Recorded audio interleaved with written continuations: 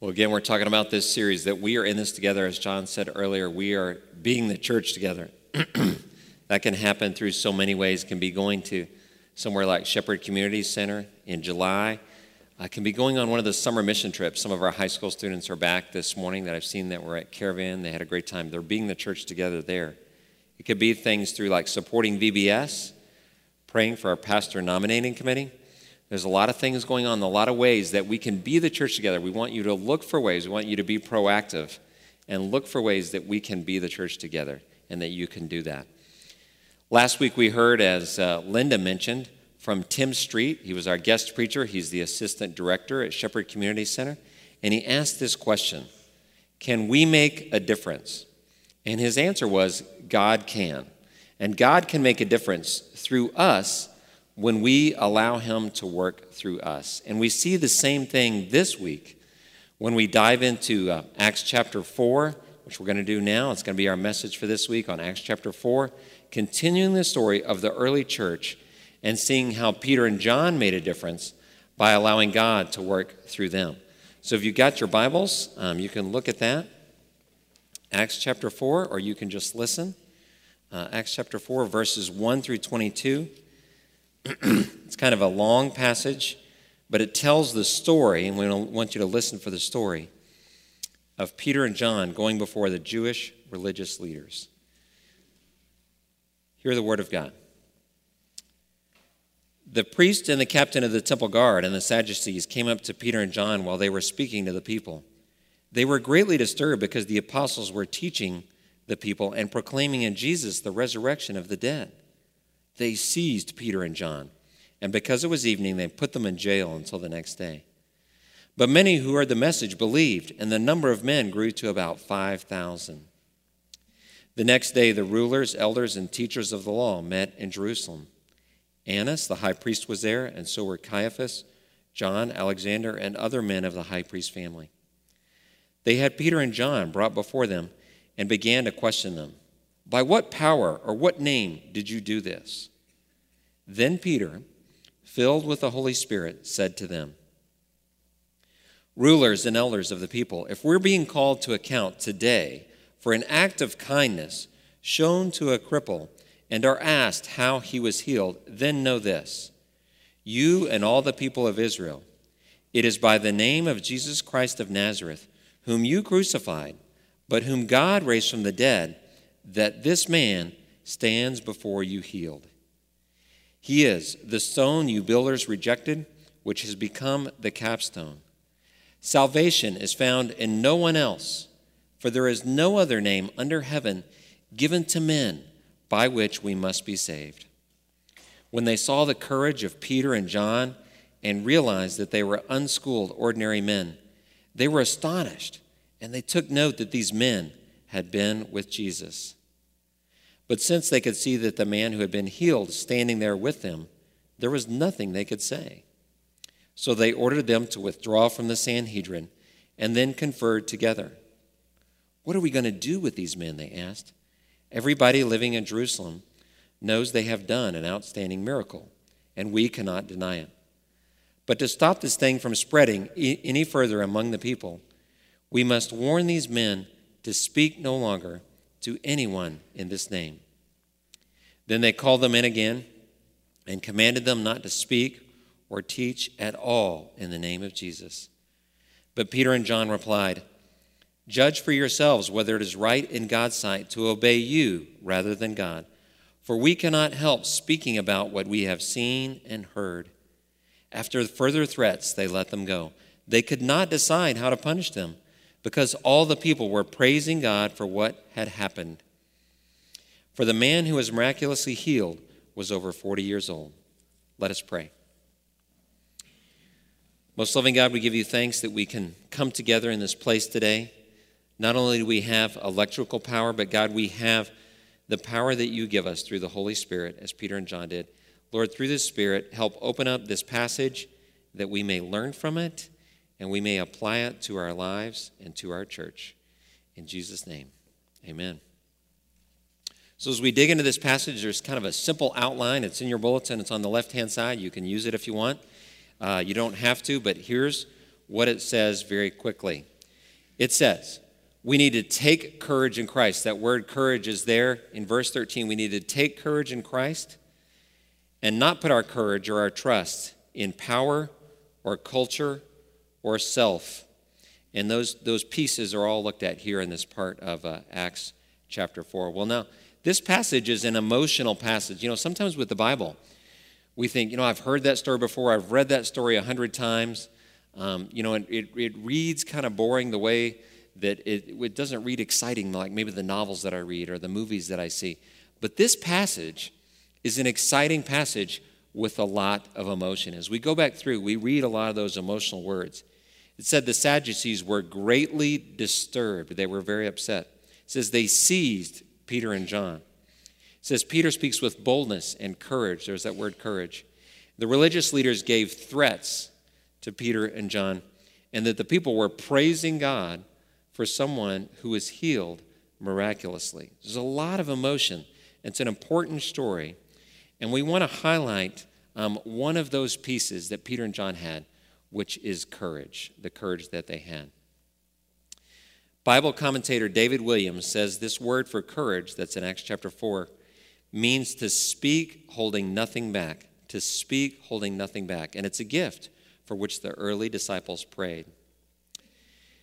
Billy Graham, a courageous man, one of my heroes, who talked about Jesus behind the Iron Curtain, and he spoke and counseled with every American president for the last 60 years, said this about courage. Courage is contagious. When a brave man takes a stand, the spines of others are stiffened. And I believe that when Peter and John speak with courage, and when we read about it, our spine should be stiffened too. We should be encouraged by their courage that we read about. Well, let's look back at the story and kind of look again how they had that courage and how they lived it out in their lives. Well, in chapter 3, just a couple of weeks ago, we read that Peter healed a man who was crippled from birth. This was at the temple gates. They were going up to pray, and they found this man who was begging for money, and instead Peter said, I don't have anything to give you, but I'll offer you healing through the name of Jesus Christ of Nazareth. Get up and walk. And this man got up and walked. He didn't only just get up and walk. He said he started dancing around. He started jumping around so that people noticed. So a crowd gathered. And as the crowd gathered, they're saying, what's happening? What's happening? And we see that this man was healed. There's a miracle that has taken place. So more people gathered.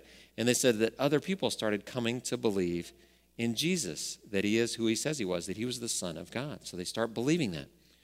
Well, the religious leaders of that day are threatened by that. And so we find that they're threatened by that. And they call Peter and John then to the council before them. Well, what did that council look like? Well, this council involved, it said the Sadducees, it involved the high priests, a lot of the high priest families. It involved the highest rulers, Jewish rulers in Jerusalem of the time. One of the Bible commentators I read said that when they gathered, oftentimes with what was called the Sanhedrin, that they would gather and sit in a semicircle so that they could all see each other's faces. It was most likely then that Peter and John were placed in front of the semicircle so that they would basically be on trial with all these powerful men looking at them. I'm on a committee on presbytery called the Committee on Ministry. There's about 28 people on this committee, and the way that the committee always sets up the room when we visit with committees from churches or with pastors is a long U-shaped table with people who want to interview with the committee sit on the other end. Sometimes it's an individual pastor that comes and interviews with that committee. And even though we're really nice and we like them, it still can be really intimidating to be one person sitting against all these 28 people gathered around staring at them. So imagine what it would have been like with Peter and John. And these guys are not friendly. What would it be like when they are asked this question? They say, by what power did you do this? And at this point, if they haven't already, Peter and John must take courage in Christ. They must take courage in Christ, not in the power of the world. And they need to take the power of the Holy Spirit. Peter, it said, was filled with the Holy Spirit, and he takes this group on. He takes them head on. He says this, if we are being called to account today for an act of kindness shown to a man who was lame, we're being asked how he was healed, then know this, you and all the people of Israel, it is by the name of Jesus Christ of Nazareth, whom you crucified," talking to them, "but whom God raised from the dead, that this man stands before you healed." So Peter goes on the offensive. He's not on the defensive at all, and he speaks with great boldness, and he holds up Jesus as the reason for the healing. He takes no credit from himself. It's not within his own power. It's within the power of Jesus Christ that this man was healed. Many years ago, we were in a couples Bible study small group through ZPC, and I remember one of the studies we were looking at, what are some of the reasons, the best reasons we can believe that the Bible is true and Christianity is real?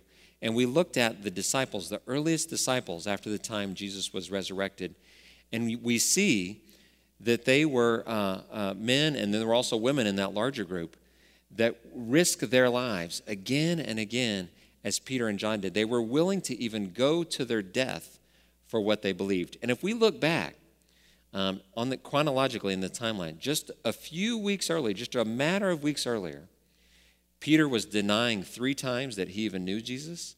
It says the disciples were gathered in the upper room, sort of in hiding, waiting for who knows what, waiting for this Holy Spirit to come. They weren't sure what to do, and they were scared. In a matter of weeks, they had changed. And I believe at least 2 things had changed. They had seen Jesus resurrected. They saw him alive. And then number 2, it says they were empowered by the Holy Spirit on the day of Pentecost. And because of those 2 things, they were able to live with courage, even in very difficult circumstances.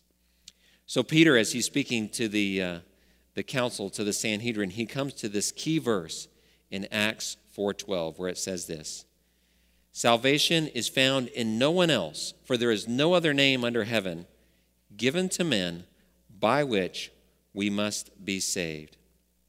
Now, Peter and John could have been tortured or killed for even saying this, by saying, they are virtually saying, there is no salvation outside of Jesus. And they're saying this to the most powerful Jewish leaders.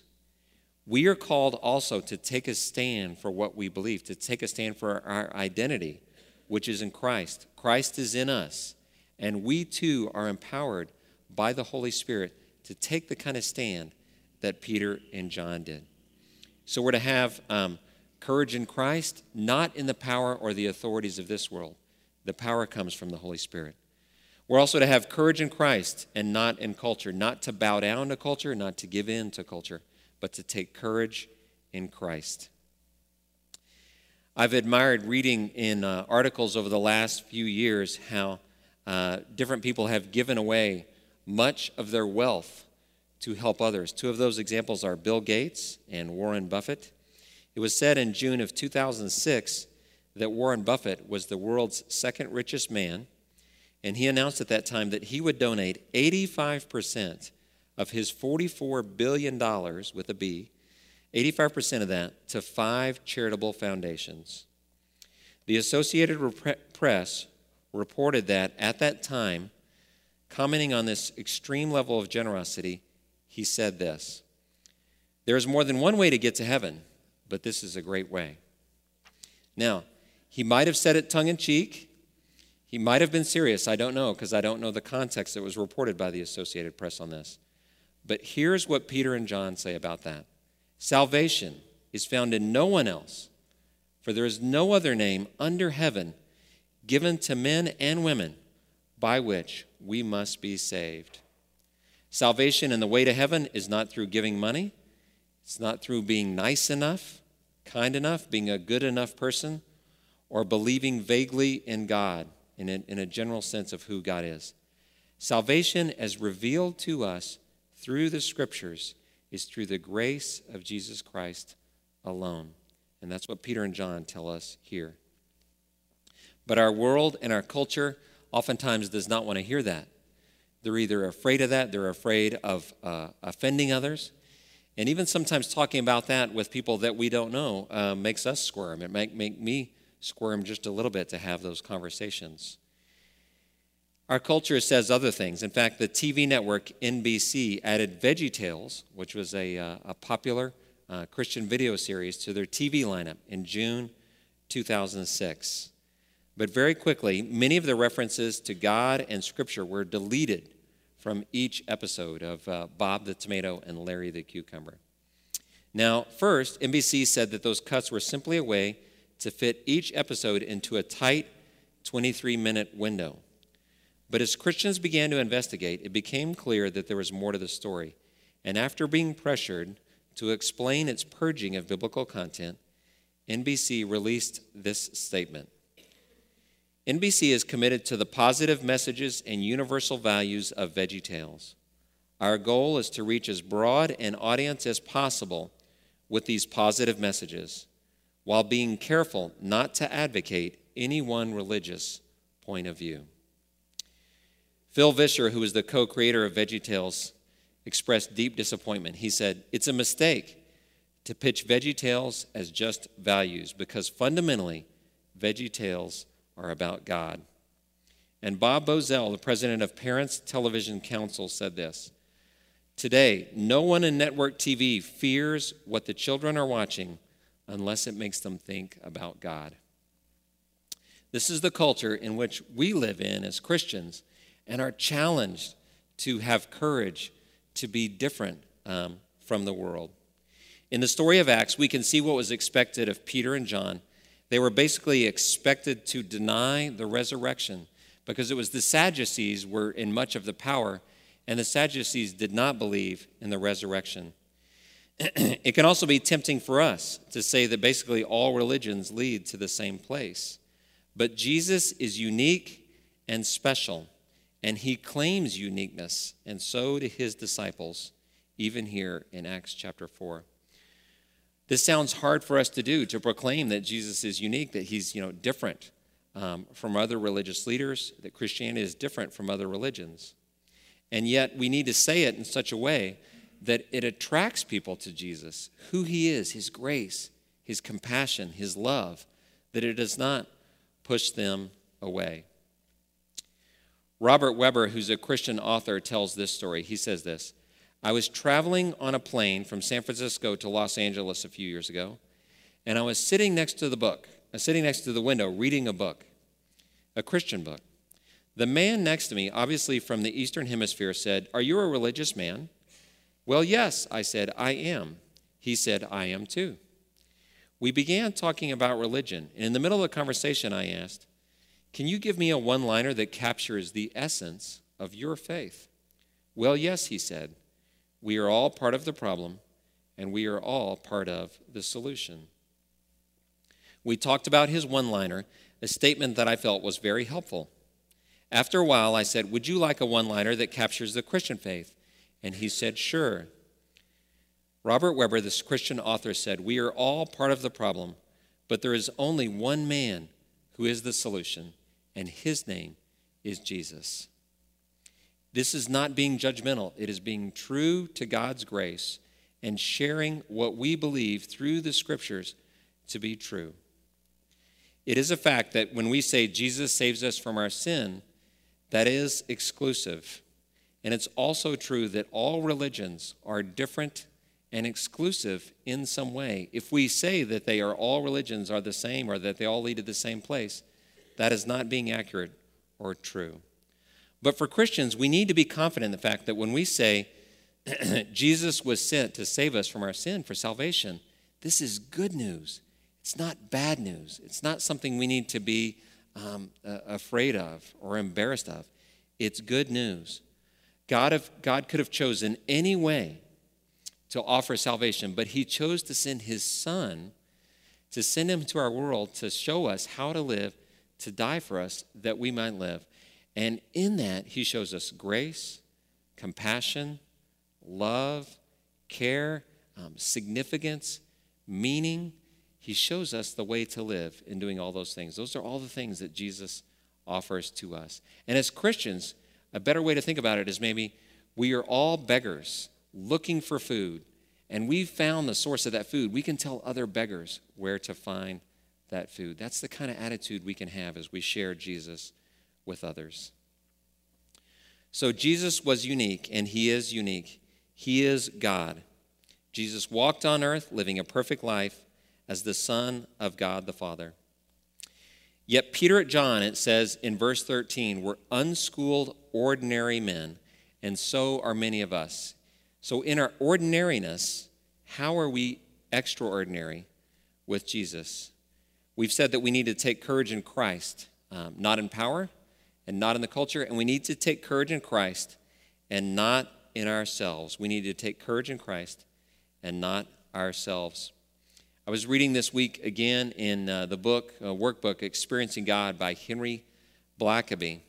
And he was talking about this specific passage in Acts chapter 4, specifically verse 13, about Peter and John, that they were ordinary men. And here's what Henry Blackaby said about that. Their relationship with God and the activity God made them extraordinary. Did you notice in the end of verse 13, it says, they had been with Jesus. They were unschooled, ordinary men who had been with Jesus. Blackaby says, anyone who will take the time to enter into an intimate relationship with God can see God do extraordinary things through his or her life. Blackaby goes on to say, God wants you to be you and let him do through you whatever he chooses. When you believe that nothing significant can happen through you, you have said more about your belief in God than about yourself. You have said that God is not capable of doing anything significant through you. The truth is, God is able to do anything he pleases with one ordinary person who is fully consecrated to him. Last week we heard from Tim Street, as we've mentioned already, and Tim shared kind of quickly, I thought, I wanted him to give a little more insight, but he kind of shared quickly that when he was a young man, he was shoveling snow on his driveway with his father when suddenly two men appeared to rob them, and they pulled a gun. And when his father asked a question, the one man shot his father, and his father ultimately died. He witnessed his father's murder there on his own driveway. Over time, as years passed, well, first of all, Tim could have said, as part of the culture, as part of his response, I don't ever want to have anything to do with these people again. Good riddance to them. But over time, Tim was able to meet the men.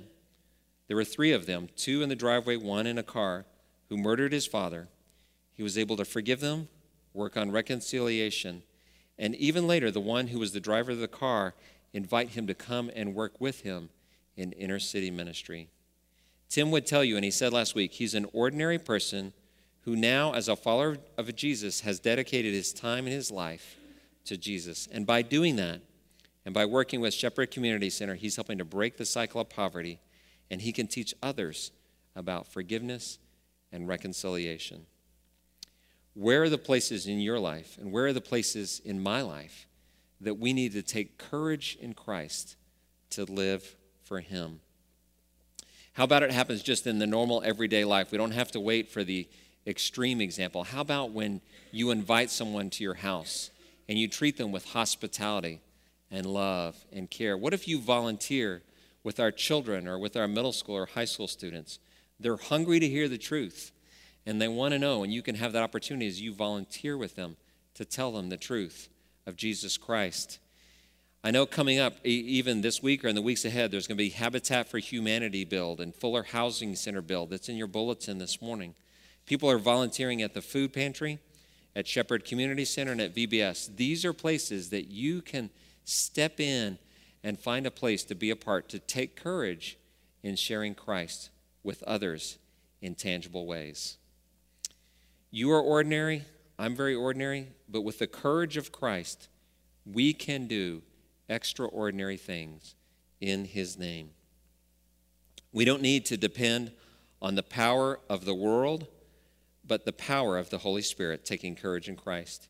We don't need to align with culture, but to align with Christ and his message of grace and truth and love. And we don't need to depend on ourselves, but to depend on God in us, working through us. May we take courage not in power or culture or self, but take courage in Christ. Let us pray. Most loving God, we just give you thanks that you have brought us here this morning for another beautiful summer day. God, we pray that there may be a situation this week for for me, for any of us in this room, where we're called through our words, our actions, to have courage, to take a stand for your truth. Lord, not to be necessarily combative or to start an argument, Lord, but to show the grace and the truth and the love of Jesus through our words and actions. Lord, when those situations arise or when we're called to step in, Lord, help us to have the courage and the power of the Holy Spirit. We pray all these things in Jesus' name. Amen. Please stand for the benediction.